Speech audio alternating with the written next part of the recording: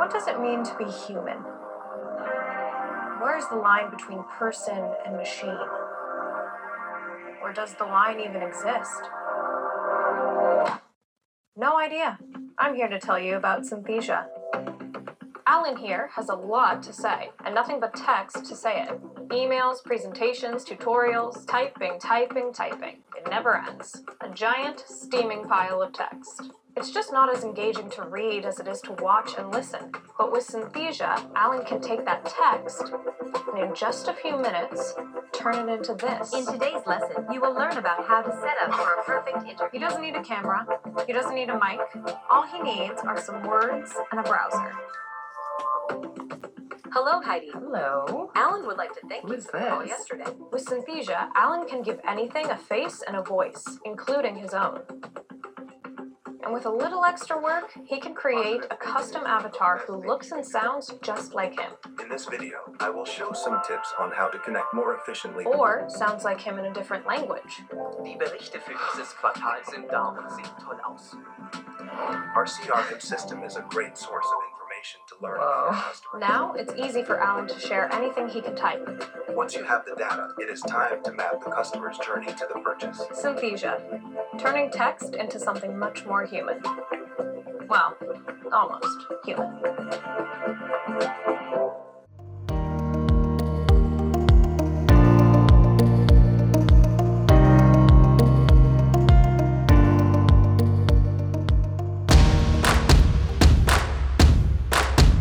I think you know what time it is. Yes, it's that time when all the savvy podcasters group up and form NaPodPoMo. Do you have your story ready? I'm ready. Let's get into this. NaPodPoMo. Let's go.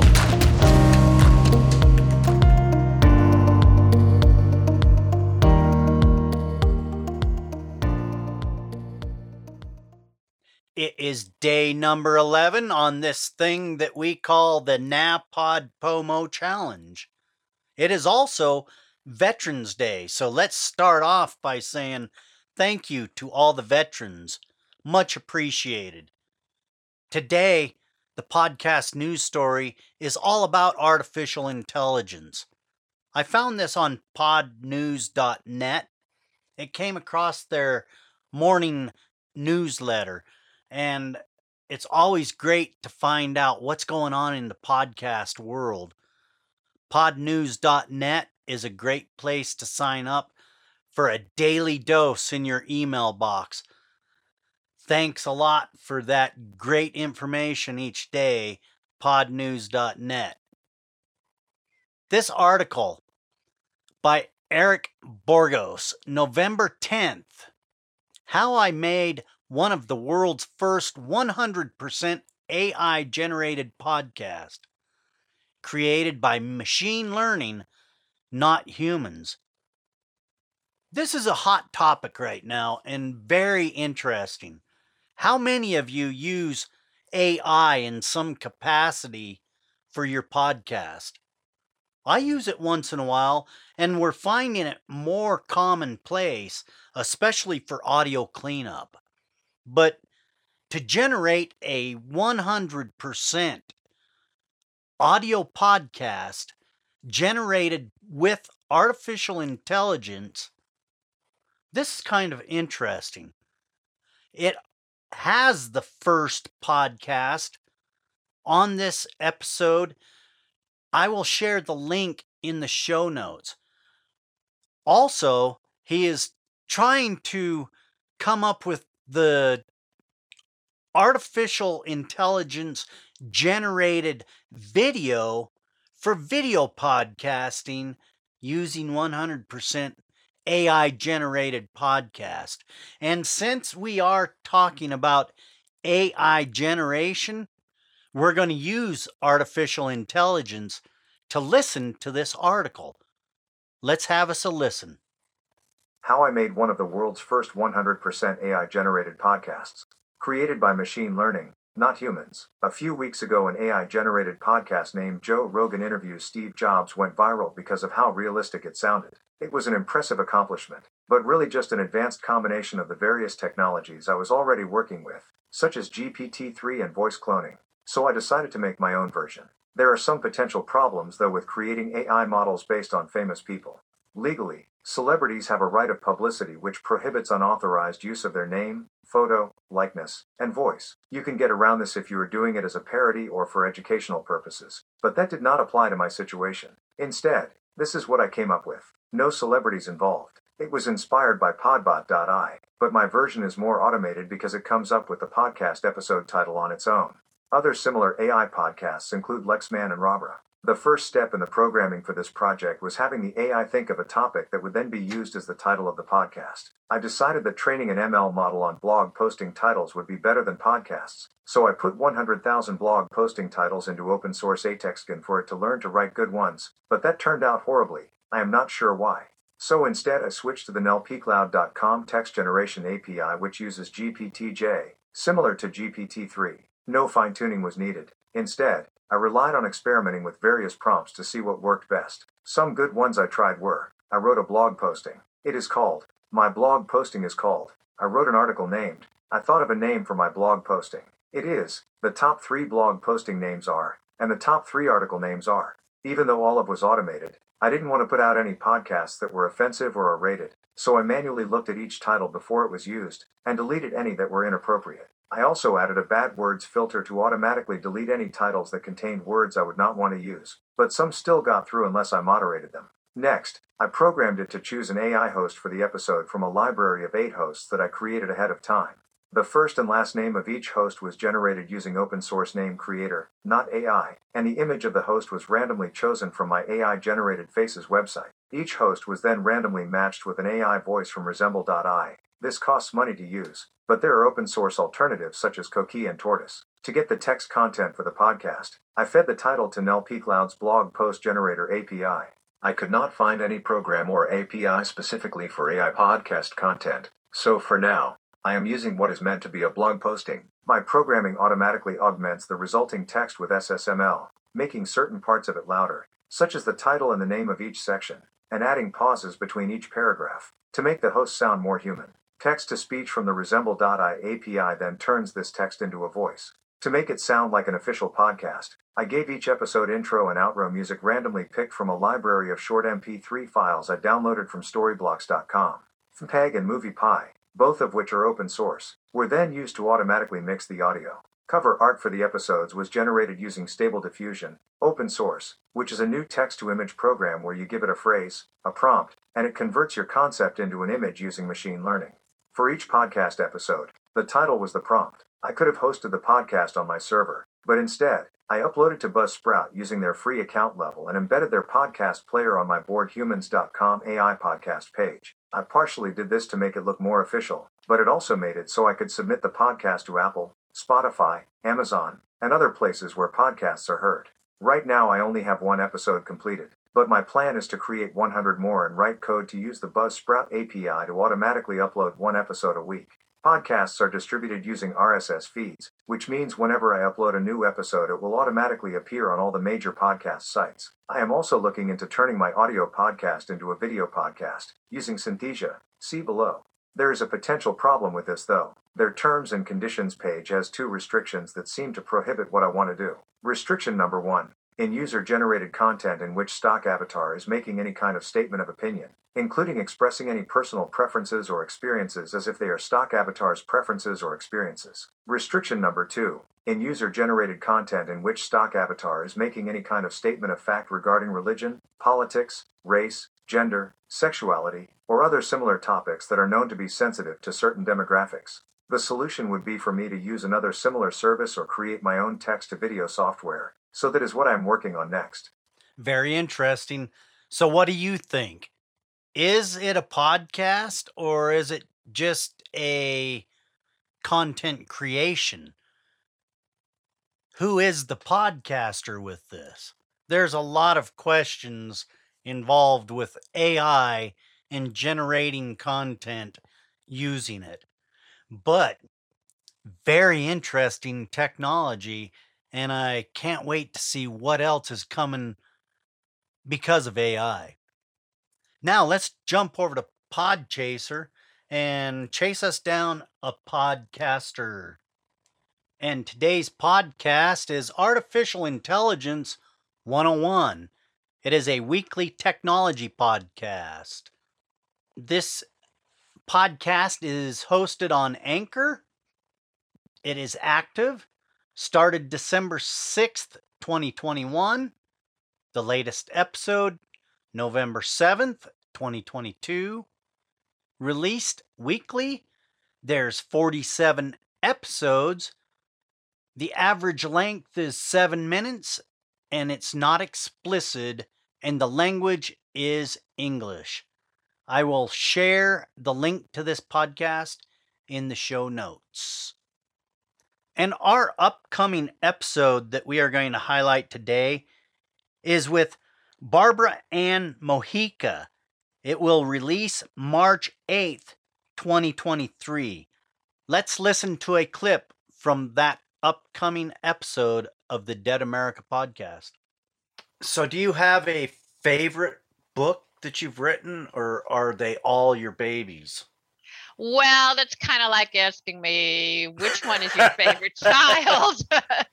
Exactly. I have some that are I would say I was more enthused about than others. I love the Sequoia National Park book, and because that one involves, as